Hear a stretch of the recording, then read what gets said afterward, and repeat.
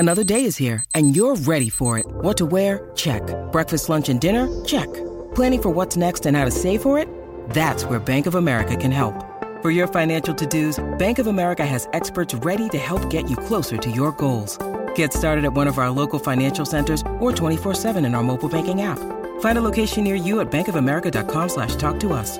What would you like the power to do? Mobile banking requires downloading the app and is only available for select devices. Message and data rates may apply. Bank of America N.A., member FDIC. Welcome to A Court of Fairies and Fangirls. I'm Alex. And I'm Sarah. And this is a Sarah J. Maas fan podcast where we are obsessed with her books and can't stop thinking about them or talking about them. So we figured, why not record us thinking and talking about it? We're going to break down chapters, go through each book separately, go into character analysis and any thoughts or kind of theories that we have about books, characters, plots, etc. And maybe play some fun games along the way. Exactly. So welcome and enjoy. So I finally read a book. It's been how many months? Oh my, it's been like 8 months. Don't be mean to me. But I've started so many books. I just haven't finished anything in a while. But it was called, so this was a book club book, which I had a deadline, so I had to read it. It was called Our Wives Under the Sea. And it was, we joked, we're like, this is capital L literature. Because it was very much one of those books where it's like, it could have been like in an English class where you're like analyzing all the things. But it was, I gave it 2 stars. Yeah. Because it was low-key horror. No, thank you. And like, it felt like it was one big metaphor that just did not land for me at all. And as I talked with the group, I was like, maybe it'd be more of a 3. But I was like, I shouldn't have to have like full-on discussions with other people to comprehend what this book might have remotely been about. I'm smart.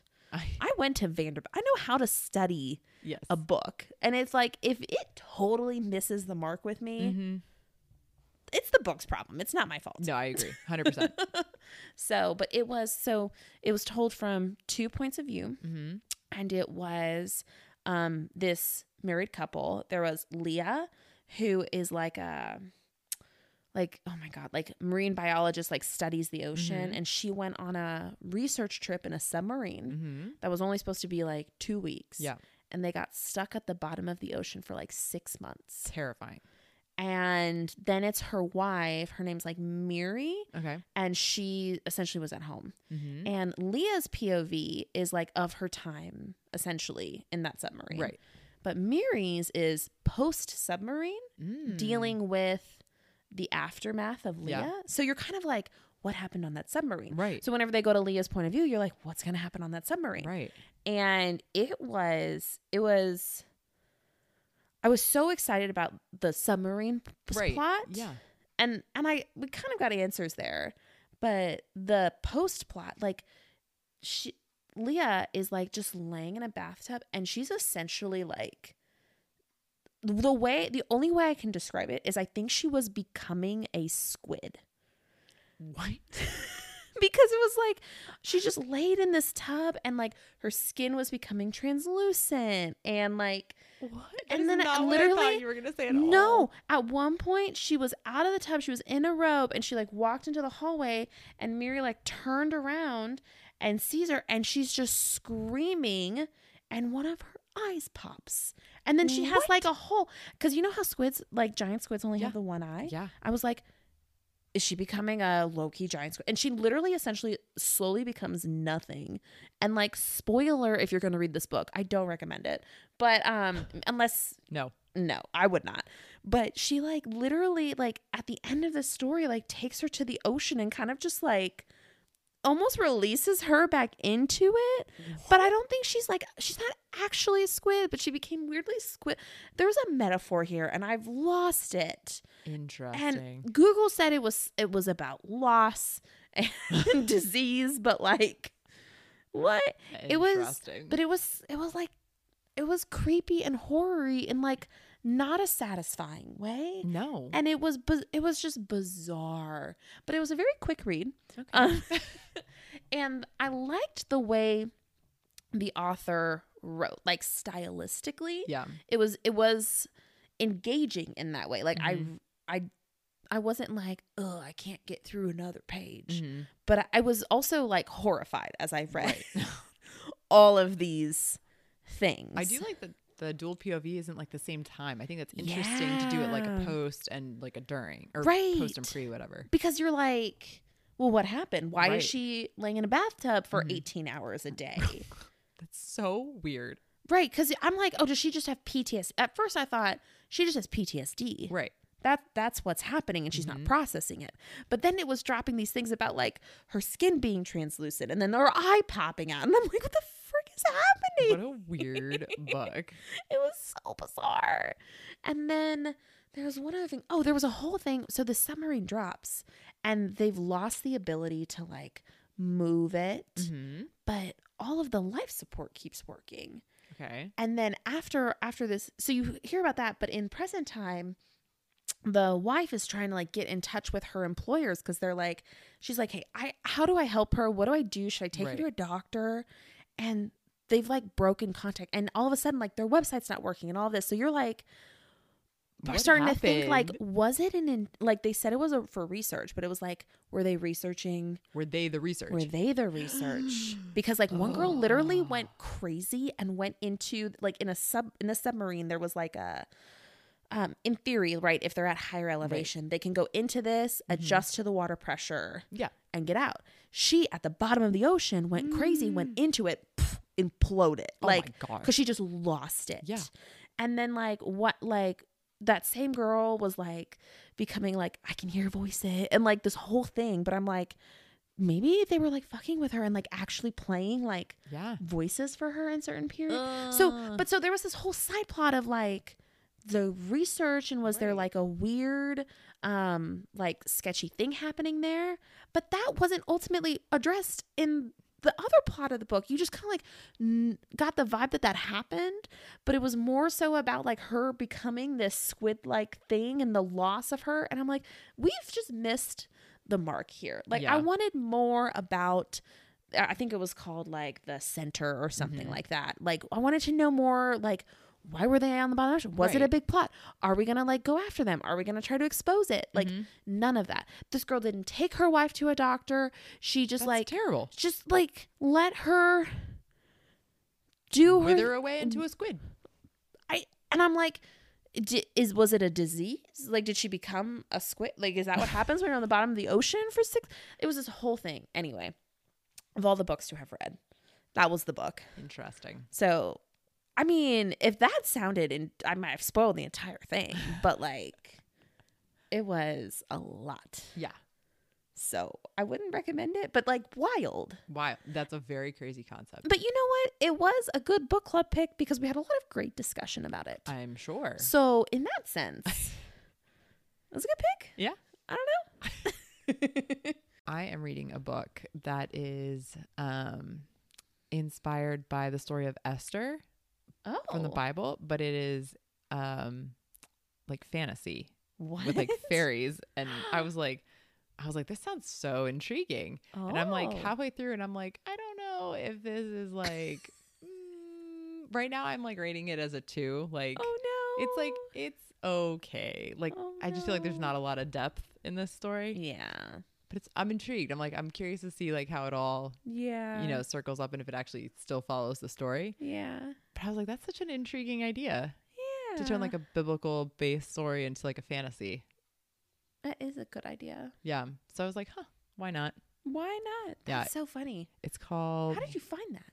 I don't know. It got somehow it was on my TBR and I was like, oh, this is on Kindle Unlimited. Sure. Let's read this. And I didn't even remember like what it was about. And I started reading and I was like, what is this about? And I read the summary and I was like, oh, it's called A Crown of Chains by Aaron Phillips. Okay. So yeah, I'll be curious to see how far are you? I'm like halfway. Okay.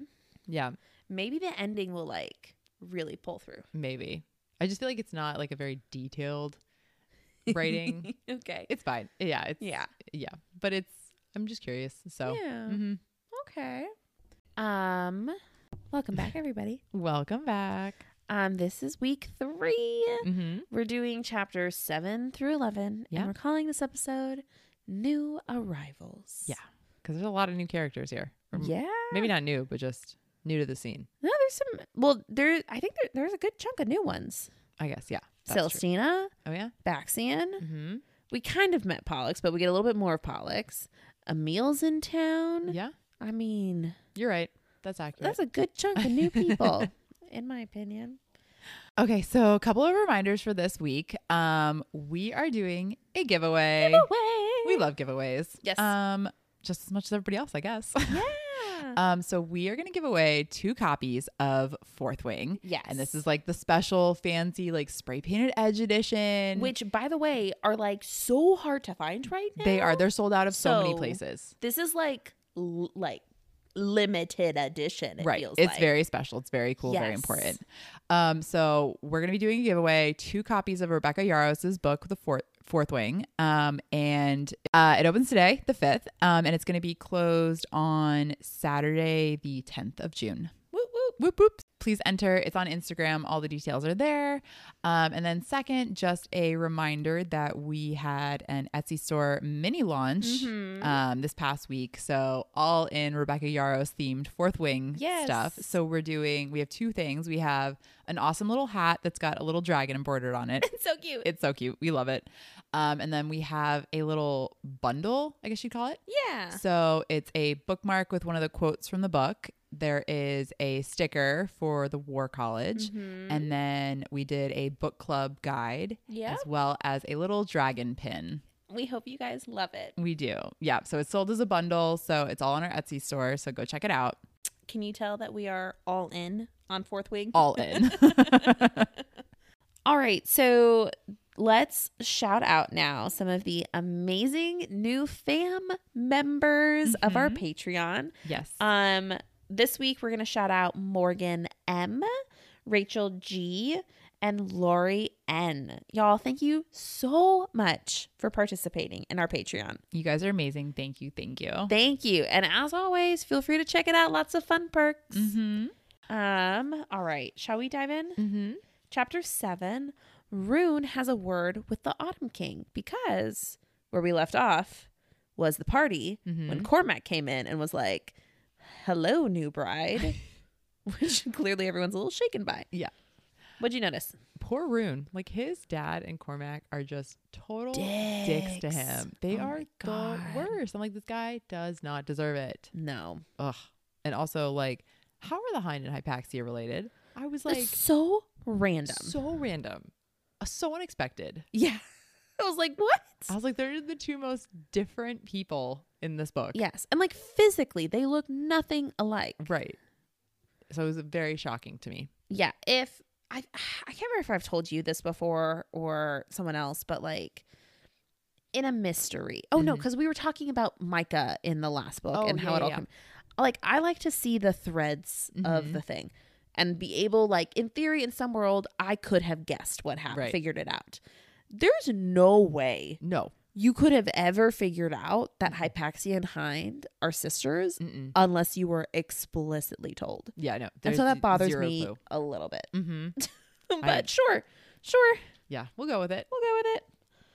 But I just keep thinking in this chapter, I'm like, Rune is the best big brother. Like he is just fighting for his sister right now. And I love it so much. I do too.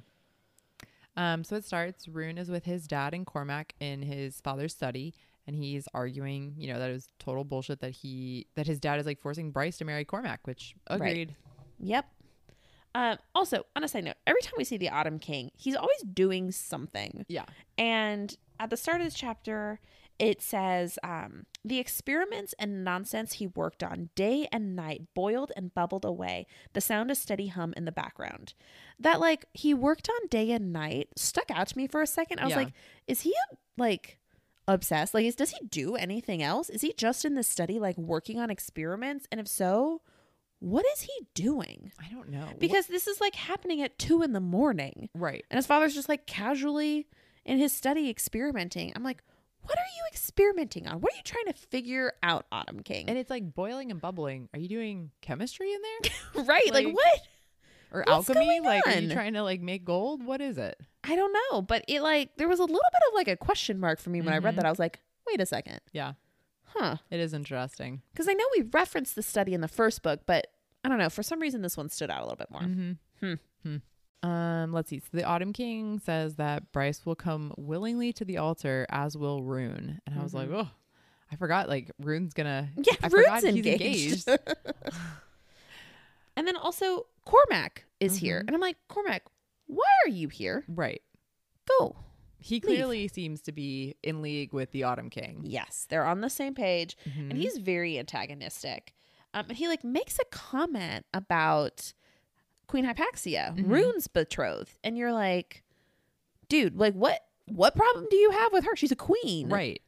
Get over yourself. That's a great bloodline. Yeah, but we learn a little bit of like familial background and history here. I know we already mentioned Hypaxia and the Hind are sisters, half sisters. So they share the same mother, who was the previous witch queen. But Hypaxia's father was a necromancer. Yeah, I was like, she was with somebody from Flame and Shadows, which like, okay, what is like that going to be a factor in the next book? Like, I don't know. Is it going to play into, I don't know, the title Flame and Shadows? So I'm like, I never remembered this before. No, I don't know. Just but also, like, it out there. Hypaxia can like raise the dead and speak to the dead. Right. That's just like a subtle little casual power. No That's big deal. Totally coming around. It has to. But and then not Hypaxia, sorry. And then the Hind, her father was what is it, like a deer shifter? Yeah, or whatever. Like a stag. So stag. So that's right. Men are stags, whatever. But like you could not pick two like further opposites. Right. For people to father your children. Like right. What? Just like a necromancer and then a shifter. Totally different houses, different vibes, like totally different powers. Different. All of it's different. And apparently the Hind really took after her father, which is why no one associates them as sisters. Because I don't think she has any witch power. It's only like her dad's side's power, whereas Hypaxia has both. Yes, and that's why Hypaxia is queen. But apparently people don't like having a part necromancer on the throne, which parts of me like don't entirely blame them. No, I don't. Because that stuff is sketchy and scary. Yes. But what we know of Hypaxia right now seems to be very honorable. So like I'm hopeful it's not going to be like used for bad things. But she's got to convince her people of that. So there's a lot more drama there, I think, than we realized. Yes. And then that Rune knew. Like Rune had no idea about any of this. Right. So interesting things to learn. I thought, oh gosh, the Autumn King, he's the worst. Like he's obviously he has people spying and following Bryce around, and he's like, they haven't picked up that her scent has changed, so he's like, I know she hasn't been like tainted like with Hunt. I was like, dude, the fact that like they can smell if somebody's had sex like is bizarre, crazy. I can't imagine like in our world like what people would smell like what. No, it would be ridiculous. It's terrible. It's an awful thing. It is awful. And continuing on about how terrible the Autumn King is, he says to Rune, your sister has one value to me, her breeding potential. Like, bro, dude, you're the worst. As much of the emotion as we got at the end of CC1, like it's gone. Like, yeah, that's gone. Yeah, it's kind of terrible. Sad. But and this, I just think this is interesting. Cormac is also kind of like, dude, you and I are in the same boat. Like, we're both betrothed to people that maybe we would rather not be betrothed to. And he says to him, you might rebel all you like, Rune Dannon, but you are a crowned prince, as am I. Our fates are the same, but I know which one of us will rise to meet it. What does that mean? It's very interesting. Like, does he know about the prophecy that Rune had? Does he? I don't know. Like, what does he know? And why is he assuming that Rune, maybe he's just assuming because of Rune's lifestyle that he's not going to step up and actually marry Hypaxia? I don't know. But it is an interesting comment to make. But they are both like crown princes. Right. So it's like, is there like a sense of camaraderie there in a weird way? Maybe. Like he's kind of addicted to him, but he's also kind of like. It's like, I feel you. Like I'm doing this too. I don't know. Yeah, it is weird. And Rune asks, he's like, why are you doing this, to the Autumn King, kind of to Cormac too. And the Autumn King responds, that you have to ask shows me you're no true son of mine. And this like broke me. It said, the words seared through him. Nothing could ever hurt worse than what had already been done to him by this male. The scars he bore on his arms from it, mostly covered by the sleeves of his tattoo. But the words, yeah, they stung. I'm just like, he's so what mean. did he do to your arms, Rune, that you got tattoos to cover it? That's just like, I hate him. Makes me so sad for Rune. Yeah. And then this ends with, Cormac has always been the son I should have had rather than the one I was burdened with. Fuck you. Ugh, the worst. Like, what is wrong with you? Like, Rune's done nothing bad to you, Autumn King. Like, just accept him. He's got Starborn powers. It's like all you ever wanted. Why can't you just be happy with your son? No. Stupid. Yeah. All right, chapter 8. Bryce goes to work and gives Jessica a call. What are your thoughts? I like that Ethan is protective over Bryce towards Hunt, and that Hunt is protective over her towards Ethan. Like, their conversation was cracking me up. It was fantastic. It was clearly a bit of a alpha pissing male contest. thing. Yeah. Yeah. And also, I miss Jessica. So this made me much. so happy. And I'm just like, I don't think she's joking about these animals that are people. Like, I'm convinced that they were people for sure. Yeah. Yeah. Especially after this like conversation she has. It's wild.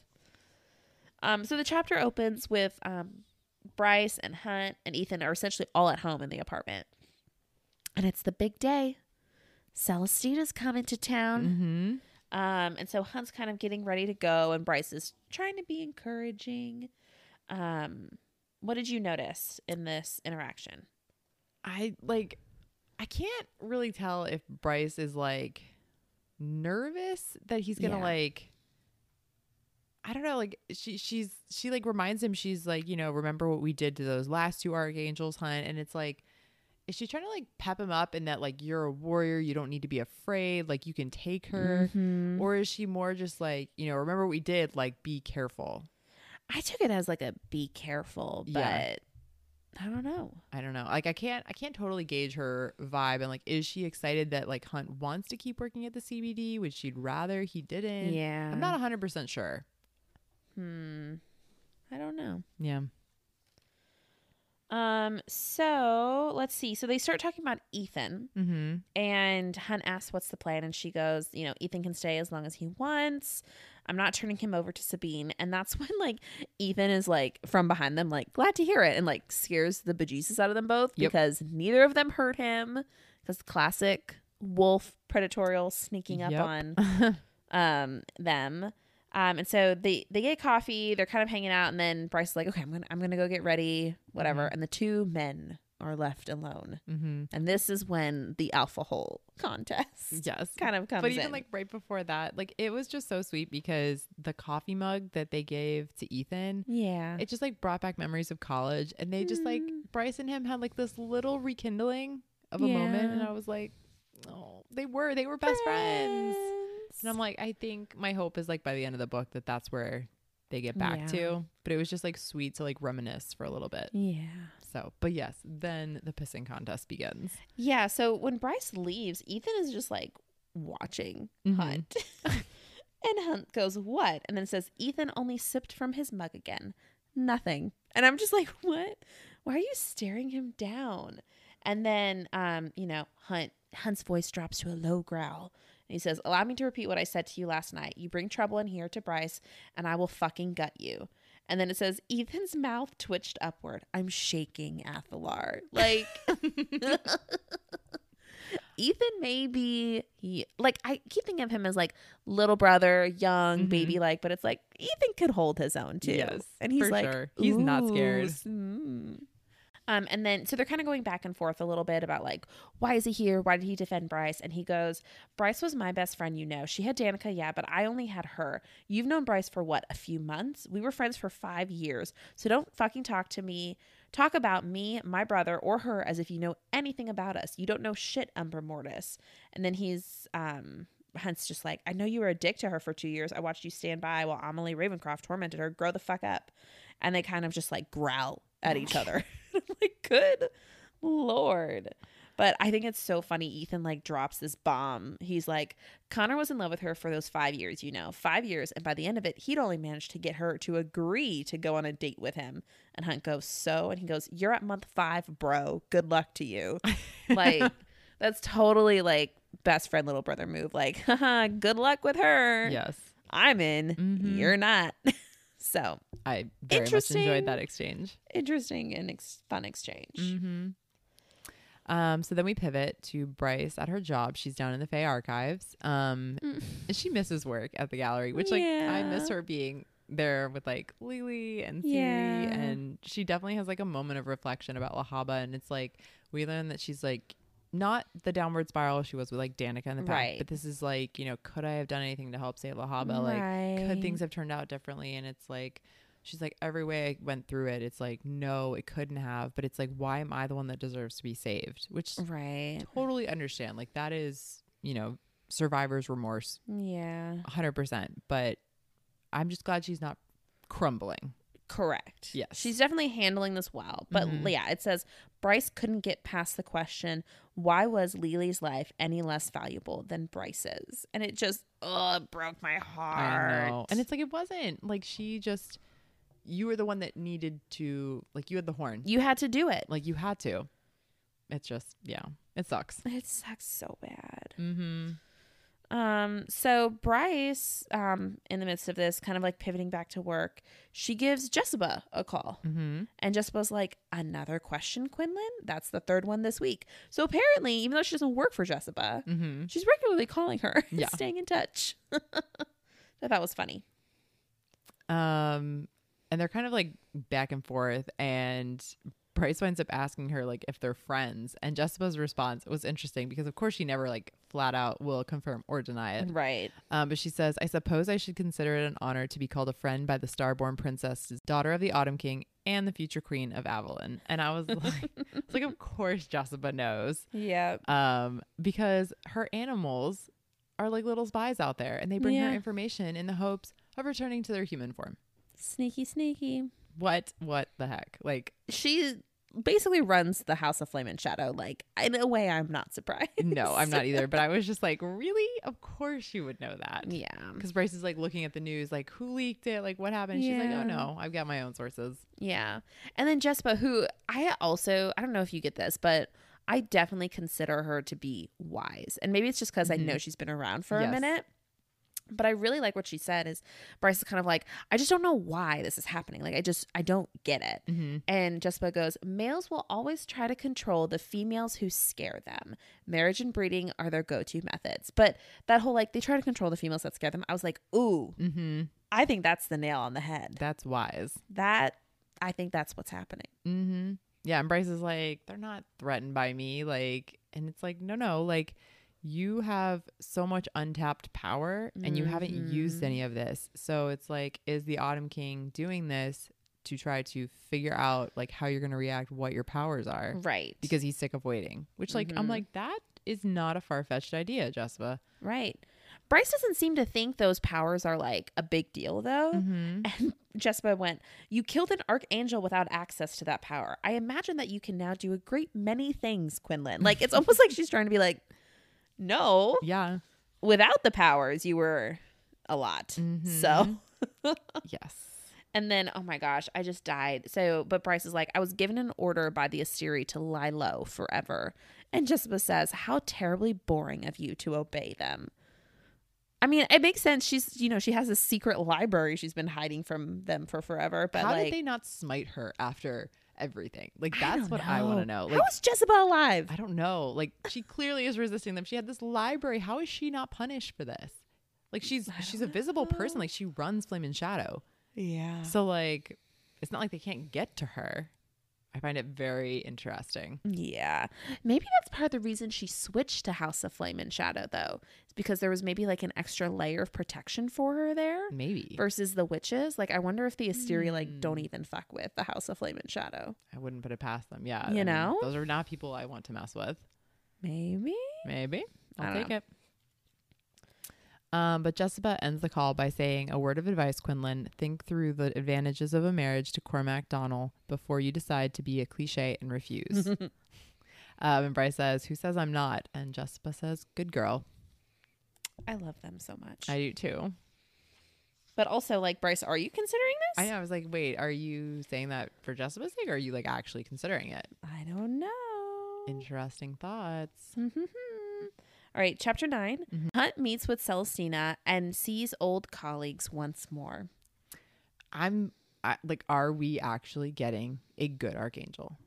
I don't know. Is it too good to be true? Like, is this just, the pretty wrapping paper and everything bad underneath? I know. Because, Micah was kind of like that too. Right. That's what we thought. We're like, this guy's great. Like, he's giving, Hunt a chance to be free. He's trying to free Isaiah, like all these things.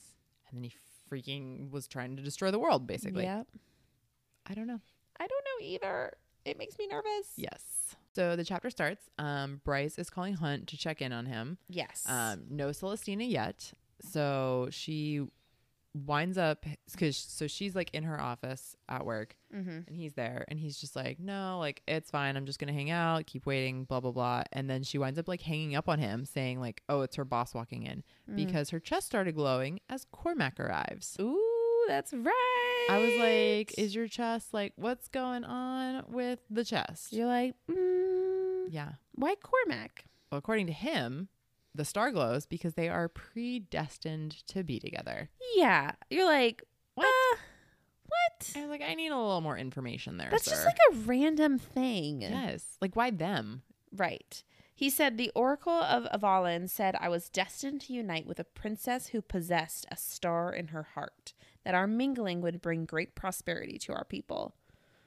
That kind of sounds like bullshit. It's so open for interpretation. As what Bryce says, she's like, so the Oracle considers mingling like having sex. Like, no, like there's so many ways you could interpret that. Like destined to unite. So it's like, okay, you could be colleagues. You could literally be like allies. You could be lovers. You could be friends. Like unite does not mean sex. Does not mean marry. Also, like, though, part of me was like, did the Oracle even actually say this, or is this a thing y'all made up? I could see the Oracle saying this because I feel like Cormac wouldn't have been pushing, especially when he was saying that like his family is not super happy about Bryce, or like a lot of Avalon people aren't happy that like, he would be engaged to Bryce because she's half Fae. So I could see this being like an actual thing that was said, but it's just so open for interpretation. Yeah. I'm like, why are we assuming that marriage is the answer here? Yeah. I mean, it's easy to see it that way if they're wanting to be like, oh, well, we have strong bloodlines. This is a great way to push our agenda. Yeah. But it's a weak argument. Agreed. But Cormac is also, so like, he definitely comes across as a jerk. Right. But part of his reasoning just kind of surprised me. At one point, he said, you have a chance to help your people and this world. And I was like, oh, does he care? Right. Does he care? He's a very interesting character as of right now. Right. But then he goes on, and in that same breath, he goes, once you bear me a few heirs, you can take wherever or whatever lovers you wish. I'll do the same. Marriage doesn't need to burden either of us. And you're like, okay, but then you don't. Then you say that. Just, I'm confused. I am too. His character confuses me. And then he lets her know, like, when they're married, she's going to be living in Avalon with him, and she won't have a job. She's not going to have a phone. Like, they live in like this old school world. Yeah. And especially where the women are not of equality with men. Yeah. I'm like, that's not going to work. No, you can't go backwards. Like, you can't. No. And she's like, no, thank you. Yeah. Which I don't blame her. Yeah. So that's a fun interaction. Yes. Okay. So then we pivot to Hunt. And we meet Celestina. Yes. And apparently, I didn't catch this before, but she's a voluptuous, lush-bodied archangel. And I'm like, that's not what I pictured. No. I don't even think I picked up on that when I read it. No, I hadn't either. I read it this time. I was like, voluptuous. I didn't. Is she like? I pictured her to be like, I mean, maybe we'll do this in fan casting or whatever, but like I picture her as like a very petite build, like Zoe Kravitz. Kind of built, like very thin, very tiny. I did too. I don't know why. I have no idea why. Maybe that's who I'm fan casting. I don't even know. But yeah, that's who I picture. So I did not picture a voluptuous. We got to find a curvier, gorgeous girl to be our Celestina when we fan cast. I don't know why I thought she was frail. Maybe because she's like. You cast Zoe Kravitz. I'm going to say, remember read the book. No. Maybe it's because like the Asteri were basically like running her Triari and she was almost seemed like this figurehead. So maybe I just thought she was like more of a delicate, like not in control, like just I don't know, like a meek, mild, tiny little person. Yeah, I don't know. You took that like what your thoughts of what her personality and was turned it into like and a turned body. It into a body. Yeah. So I thought that was interesting. But she like arrives and she's like greeting everyone, learning their names, like comes across almost like very princess like. Yeah. I don't know. Like shaking hands, like actually genuinely seeming excited to meet people. Yeah. So but Hunt's like, I trust nothing. No, he's like, I don't buy it. And it's like they go into her office and she says like, please sit down. And he's like, please. Well, what? Like even Micah never said please. Yeah. No. Why is she saying please? Like this can't be real. It can't be real. Right. It's a conspiracy. And she goes into this whole like talk about saying like, allow me to make this clear. I do not wish for subservience. I want my Triari to be my partners. I want you to work alongside me to protect this city and territory and help it meet its great potential. And you're like, partners? These are not words. Trust? No, not familiar with these words here. No. Oh, well, and the reason I noted trust was because when they were like quiet, she goes, I see that I shall have to do a great deal of work to earn your trust. In theory, like, Hunt's not, but the others are your slaves. Like, yeah. In theory, you don't owe them anything. No. And this is like, I mean, this is what everybody dreams of hearing. Yeah. But you're like, but it can't be real. You're like, no. Why would they pick you? Right. Yeah, you're the total opposite of everything ever. Like, yeah. It's very confusing. It is confusing. And she's like, she even like says like to Isaiah, like, you know, like, I hope like we can keep working to like get you free. Like, I want you to keep leading here. And I'm just like, what? Who are you? And she says she considers Isaiah already a free man. Like, she's like, in my eyes, you're basically free. Right. Like, and she's like, she told Isaiah, Naomi, she's like, Hunt, I know, like, you know, lives with Bryce and like, please feel free to like make your homes elsewhere. Like, you don't need to be confined to the barracks. You are free. And it's like, what? Oh, what? And it's like Isaiah was literally tearing up. Like they had to like look away to give him a moment because this poor guy, like he's been working so hard for this. And the fact that she's like, no, I'm going to keep pushing for this. You're just like, you're amazing. Like, I love you, Celestina. Like, where did you come from? I love you. Where have you been? Yes. Crazy. So they have like a really good first meeting with her. Yeah. Until yeah, she makes a note about the rest of the Triari and they're like, what? There's more? And so, you know, Sandriel's Triari is just kind of left like without anywhere to go because the Archangel Ephraim who was filling his spot has a full Triari. Right. So they're like, well, what do we do with these people? And so they divided them up. Yeah. Between the two. So part of Sandriel's Triari is on their way to Crescent City. Oh boy. Oh boy. And in walks Pollux and Baxian. The Hammer and the Hellhound. Mic drop. Mic drop. Mic drop. All right. Chapter 10. Hunt gets into a fight. Ethan wrestles with being a lone wolf. And Bryce collects Hunt with a promise to keep him in line. What'd you notice? Poor Ethan. Like, I feel so bad for this guy. Like a lone wolf. Like he doesn't deserve it. And also I can't believe Hunt and Pollux like beat each other up so bad that they're in like holding cells under the CD. I mean, I'm dying a little bit about it. I was like, it's not surprising, but like really Hunt, man, be the bigger person. Yeah. But anywho, I think it's so funny the way that this chapter opens up. Well, first off, we meet the Hellhound. I don't think we've had a chance to actually meet him yet. We heard about him. Yeah, I think we got his name, like, or we just heard like Hellhound, if anything. Yeah. I think when they like first referenced Sandriel's Triari. Right. So he's a little bit new. And so I thought it was interesting. So he has jet black wings that shimmer faintly, kind of like crow's feathers, dark hair, brown skinned, tall, muscled. But then it says a wicked scar snaking down his neck, forking across the columns of his throat that snared the eye.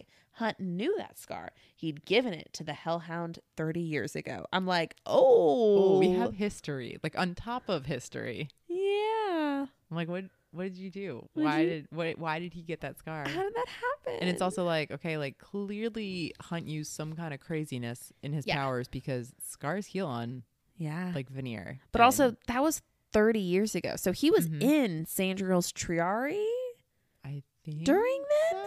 I think, yeah, that sounds right. So infighting? I don't know. Interesting. But they walk in and Pollux just goes, "Hello, friends," and Hunt just tackles him. That's it. There's nothing else. No. Pollux doesn't even like bait him. No. It's just like, and I'm fighting you. Yes. All right. And then we pivot to Ethan. And he's having a hard time. I know. I thought it was funny. It's just like how the whole scene's played out. It's like he's in Bryce's bathroom. Yeah. And it's like, he's just, remembering how this is similar to like her old bathroom. And like his chest is like tightening because it's just so reminiscent. And it's just like, smelling her, this place, like all of it is just all the feels for him. Yeah. He's like a free agent and I feel so bad. Yeah. I just can't imagine like, being part of a pack and then losing it. Just that's everything you are. Yeah. So on a very simplistic side moment. Yeah. Dogs similarly. Hold on though. Just hear me out. It's just I didn't know it to this extent. So dogs are also pack animals. And when they're in a family, they consider their family like their pack. So like my dog Ginny, like I am part of her pack. And any separation from the pack, they consider as like the deepest form of punishment. Aww. So even like me, like how I can kind of like put her back in the kitchen and she'll whine like it's nobody's it's because I am deeply hurting her feelings. Aww. She's like, why have I been cut out? I just want to be part of my pack. And it's just like pain for her. Now she's fine, obviously. She's a diva. But but I didn't know that connection until like the trainer told me this. She was like, this is why it like bothers dogs so much to be like separated from you. She was like, so just like be cognizant of when you're doing it because it can just hurt their feelings. Poor babies. Poor babies. But anyway, obviously to a much greater extent. Obviously, yeah. I bring up these side moments just to bring a little levity to the sadness. I don't know if that actually helps, but alas. But I think it's funny. Ethan decides to shift in the bathroom, which bad idea because he's like the size of a horse. Which I'm like, that's a doing? Massive wolf. Massive. I'm surprised he didn't like break shit. I know. He's like tail wagging and there's like products flying everywhere. I was like, was this the best idea? No, it's fine. But I'm wondering. I'm pulling a Twilight reference here. Ooh, was him like being separated from the pack? Is it like when Jacob left the pack and like started his own and it's like you couldn't hear their thoughts or like feel their feelings anymore? Like maybe. are like the wolf packs that in tune? Probably. Because it's like he almost made it feel like it was like empty now. Yeah. So it's like I feel like there was at least like a presence that they were aware of. I think so. And that would just be so lonely. Yeah. So sad and depressing. It is. And he goes, worse than an omega, friendless, kinless, unwanted. No. Ethan. You are wanted. Oh, so sad. Which he is wanted clearly, like Perry Ravenscroft, which is Amelie's younger sister. Yeah, right? I think so. She texts Ethan to check and make sure he's still alive, and she's like, you could just put like a Y or an N, like you don't even have to let me know you're still alive. But she's the one that brought Ethan to Bryce's house after Sabine attacked him, and like the only one from his former pack that like has checked up on him since. Which is wild. Yeah, especially that it's Amelie's sister, of all the people. But I thought this was interesting. So he talks about how he's like, wolves are social creatures. A wolf without a pack, it was a soul wound, one that would cripple most wolves. But he'd been struck a soul wound 2 years ago and had survived, even though he knew he couldn't endure taking his wolf form again anytime soon. So it's like, it's sad, but he at least has that like perspective, survivor mentality of like, I've dealt with the worst shit before. I can do it again. So that gives me some hope. Yeah. And he starts talking that through that mantra of like 1 foot in front of the other. I just got to put 1 foot in front of the other. Just like figure it out for now. That's all you can do. There's a song in Frozen 2 that's kind of like that. Okay, so back to Bryce. She is visiting Hunt in the CBD holding cell. After Celestina called her to let her know what happened. I'm just like, really? Really? Come on, Hunt. Men. But like, thank goodness for Isaiah. He's the one that actually put them in the cells. Like, yeah. Ridiculous. It is. So she's just kind of like, approachable asshole, huh? Like, kind of like, really? This is where we're at. What we're thinking. And he's just like, who called you? And it's like, what did you think was going to happen? Right. Ridiculous. It is not like they just had like a punch. They got into it. Like they are both in a lot of pain, not able to move much. Like face is like covered in bruises. Yeah. I'm like, how long were you guys going at it before they had to pull you apart? I know. Well, they also probably like move very quickly. Yes, so that's true. In that defense. But she goes, were you intentionally trying to sabotage yourself today?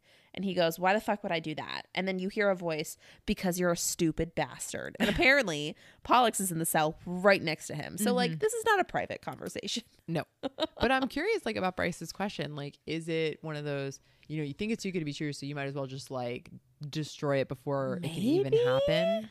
But then again, it's like, it's Pollux, so it is justified. Yes, but I think she's maybe onto something I think so too. But anywho, I do think it's funny how Bryce like can very clearly handle herself, because Hunt's just kind of like, don't talk to her. And she's like, I've got this. Yeah. And she really shuts him up. Good. Yes. I was very impressed with her. She's like, those are your comebacks. Like, really? Like, those are from so long ago. The fact that you think I like look like a stripper. Ooh, so offended. Like, she's like, sex work is an actual job here in Crescent City. So like, I'm proud of that. Yeah. And all these things. It's just like, you're like, wow, good job, Bryce. It's so funny. And then he's like, I know the perfect thing to shove in that trap of yours to shut you up. And she goes, careful, I use teeth. I'm dying. I loved her. And kind of like during this time, we actually get a little glimpse of Baxian. So the Hellhound, he's there. He's not behind a cell because he was not fighting. Yes. He actually has a shifting ability, which is like super rare. So like when they called him Hellhound, like I didn't really think much of it. But the Hellhounds are what was in the epilogue, right? Those were those creatures in the epilogue, or what's the beginning part? That's the prologue. No, those were Dreadwolves. I was like, I knew there was like this is a separate thing, separate other creature. Either way, he can shift, which is like very rare for angels, obviously. But I think it's interesting that he has black wings. Like I don't know if that means anything. Like Hunt's are gray, his are black. I don't know. Just pointing it out, putting it out in the world. But he seems to be of like good spirits. Yeah. And like maybe not like a great person, but like open to working together. I don't know. I just get that vibe. I do too. Because it's like Hunt even like mentioned like in his head, he's like, Baxian never like tortured me or did anything like that, but he is their spy master. So it's like he's definitely doing bad stuff to a lot of people. Right. So like there's that. So he is a bad guy, but I don't know. It's like, it's interesting because he asks for a tour, like from Bryce. It's almost like he's flirting with Bryce. Right. Or like trying to just be like friendly, cordial, friendly, all the things. But yeah, she's like, no. And go ahead. No, I was gonna say, and like as he goes to leave, he tells them like, glad someone finally put a bullet through Micah's head. You're like, what? Like, you just said that out loud? I know. Like all the cameras watching. But it's like surprising. You're like, oh, okay, yeah, you're welcome. Like, yeah. I don't know. It's like a weird comment from somebody on Sandriel's Triari. Yeah. So is there more to this guy? Maybe. I think so. I think anybody that was like happy Mike is gone, there's more to them. I think so too. And so Bryce is basically telling Hunt like, no more fights. And he says, if I say yes, can we go home now? And she goes, not my call. And apparently Celestina has just been low-key listening in the background. And she goes, I've seen enough. He's free to go, Miss Quinlan. And I'm just like, oh, this is such an interesting new archangel. Very different. It's so different. It's so different. And she keeps Pollux there. She doesn't let him go. I was like, Hunt started it. I know. I was like, but she was like, he didn't try to stop it. I was like, I'm like, maybe she's trying to make good with Hunt and be like, hey, like I'm on your side. Maybe. But also like, you probably shouldn't piss off Pollux more than necessary. Or maybe she's just like phasing them out. Like, okay, Maybe. let Hunt leave Mhm. and then Pollux can leave. Yeah. That way, hopefully, they don't break out into a new fight again. Right. I don't know. Anywho, did you notice anything else? I feel like just that, like, when Bryce was like threatening Pollux, it's like, Yeah. I'm just like so impressed that she's as ballsy as she is. Like, it's just, I forget how powerful she is. I don't know why. Maybe it's because she doesn't use her power. I mean, she like tries, she like slightly flashes the light and she's like, I can do more than blind you, like whatever. But I just forget she has power. So I'm kind of just like this, like, you know, female trying to threaten right the Hammer, and you're like, oh yeah, okay. But then I'm like, oh wait, no, but like, yeah, you can actually take care of yourself. Like, you can protect Hunt. You can protect all these people. So I just like always forget how powerful Bryce is. Yeah. It is funny. These little like flares. You're like, huh. Yeah. Huh. All right. Chapter 11. Mm-hmm. Last one. Therion's mission continues and he finds some exciting new details. What'd you notice? Danica frickin' Fender. Danica. How are you still in book 2? I'm like, why are you in book 2? No. Like, you have to be out of secrets, right? That's, well, I was like, title ideas. What are we going to call this? Danica's Secrets? More secrets? How is Danica still in book 2? Yes. That's the new title. That's the new title. Mm-hmm. All right. Therion. It starts with this line. Therion needed a new job. Just like this poor soul.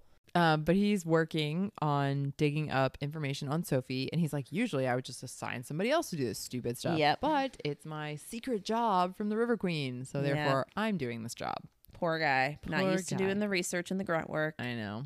Now he's stuck. But his setup is pretty cool. It is. It's like a glass underwater building. Yeah. I don't know. I liked it. I thought it was interesting that, like, he's not the norm. Right. Like, he was like, you know, my parents are like, why would you stay there when we can, like, be in these wet seaweed hammocks, like, in the cold water with, like, wet food. I was like, ugh, this sounds, why is this an option? Like, who would choose that over, like, a warm bed with hot food and, like, dryness? Well, like, part of me is like, if they're like mermaid type things, like, is it really that like cold to them? Like, are they just like used to it? Because they seem like, it seems like his parents are like true like underwater creatures, and he's like, no, I would rather. It feels like he would rather be human, right? But like he could make that choice. Like from what we learn, it's like, you know, he would lose his fins, if he stayed out of water for a day. So you're like, well, if you want to be human, but I also don't think he like really wants to lose his place, in the world, you know? Yeah, that would be a very hard transition. Yeah. But there apparently are some Mare who live in these like apartments that are like physically underwater, but not full of water because you have to keep computers dry. No. Thought that was funny. Yeah. But so Declan basically had given him this like awesome setup where he could hack into any non-imperial email. And so he is combing through Sophie's emails. Which, real quick, I thought Declan just like did this for him, but no, he made Therion like pay. Yes, pay him like a good chunk of money. This was also before like CZ1 happened, so like they weren't buddies yet. It makes me laugh. It is, yes, because it reminded me of like when your friend has a small business, how it's like you shouldn't ask them to do the things for free. You should just pay them. And I was like, is Therion being a good friend to Declan's version of a small business? So one sticks out, and the subject is regarding Dusk's truth. You're like, huh? Dusk's truth. Yeah. Well, okay, what does that mean? It's interesting that it would be interesting to Therion. I'm kind of just like, why? He was like, it was so simple that it stood out. And I'm like, I wouldn't have thought twice if I read a subject line that said Dusk's truth. Well, I mean, he says that the subject line was weird. And I would agree, like anything, like when I see something's truth, I'm like, yeah, huh? True. That is a little, yeah, okay, I see that. A little bit. At least enough to like read. Right. Yeah. And then the body of it is also weird because it says working on gaining access will take time. And he's like, let me try and find this thread. Right. Which, as a person who uses Outlook and you can group your emails by thread, I was like, that would be a handy tool for you. You wouldn't have to be combing through emails to try to find the last one. Yep. Anyway. But he's basically like Googling Dusk's truth. Doesn't find anything. Yep. Because obviously that would be too easy. And then he's looking up Banshee Fan 56, who is the one who originally sent the email. But it kind of leads to another email with the subject line of Project Thur. And the body of that email says, could be useful to you, read it. And then Sophie had responded, just did, I think it's a long shot and the 6 will kill me for it. And you're like, what do you know, Sophie? What? The 6, obviously we're talking about the hysteria here. Yup. Why? What do you know? No. And then Banshee Fan 56 writes, when you find him, lie low in the place I told you about, where the weary souls find relief from their suffering in Lunathian. It's secure. Is it the bone quarter? Because like that was the only thing that came to mind. That was the only thing that came to mind. I was like, is it that obvious? But the bone quarter is like super sketchy and no one goes to it. Right. But that's like, I was like, is this what everybody felt when they were reading like ACOTAR and they're like, obviously the answer to the riddle is love. Like, I know. Duh. I was like, am I that person now? That's like, duh, it's the bone quarter. Like that's the only thing that even remotely seems correct. I know, right? But then I was like, I'm never right with riddles. So obviously it's probably not the bone quarter. Even so, you're like, what does that mean? Right. Yeah, 100%. After that, he finds another email that Sophie had responded, but it was in her draft. She didn't finish it. And it says, thank you. I'll try to pass along the info to Mai. And it doesn't. So he's like, is it to her brother? Like somebody else? It could go a lot of different ways. So we don't really know. So then he's back to using the software and inputs the sender's address. Right. The Banshee 56. Right. Banshee Fan 56. And it pulls up Danica Fender. Absolutely ridiculous. I was like, no. How is this happening right now? Really? Again? Danica. Too many secrets. Too many. All right. So at this point, something we didn't quite touch on yet at the beginning is Therian makes a comment of like, oh, I have 30 minutes before I have to get in water. Right. Submerged, like fully submerged. Fully submerged in water. And apparently he waited to the very last second. Yes. So now we're sprinting to the place for him to get fully submerged. And it's so interesting. His perspective, he says that it's fucking inconvenient.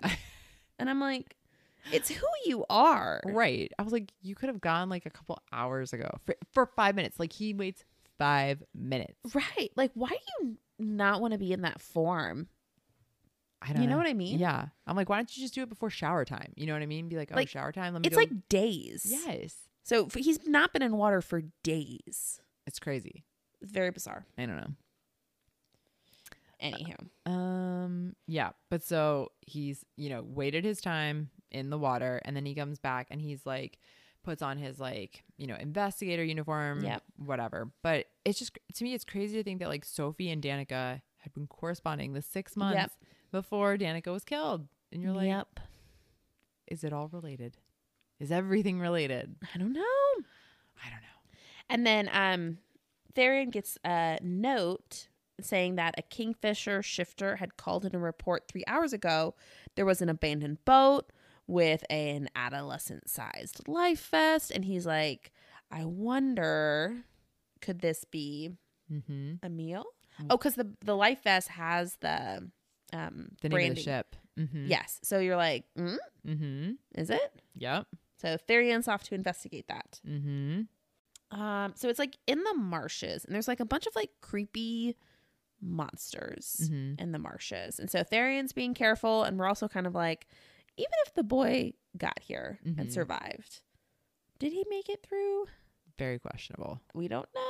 No, because he smells like, he's like, okay, there was like a young male on this boat.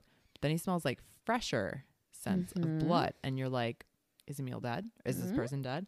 And then it's like, no, there's a floating arm. Like, that's not a young not a young person's arm, but it's wearing like the star or the Lightfall unit's like patch. And you're like, that was Pippa's unit that had gone to help Sophie rescue Emil. Right. What's going on? So like, is he running from them? Was he with them and they got hurt and he got away? What's happening? The questions. But Therian is so clever. And I mean, it makes sense. He's like a super great investigator, but he turns on the engine and is like, okay, there's plenty of fuel. That means it didn't like run out. It was intentional. We intentionally came here. And he like finds like a map and he sees like just like all of these things. And so he's piecing the picture together. And it's like more on the map, it's like the marshes that they landed in was circled. Yep. But there's like a spot marked on Crescent City. So you're like, is he headed into Crescent City? Is Emil in Crescent City right now? Is that where he is? Crazy. Now, it didn't like specify where in Crescent City there was a circle. So I'm like, was it just over all of Crescent City? Right. Or was it over a specific spot? That is the answer to the riddle. To this riddle. We don't know. But alas. So Therian like calls in the team to kind of like try and track him down. And he does say like, if you find him, like follow him. I want to know where he goes. And that's kind of how the chapter ends. Yeah.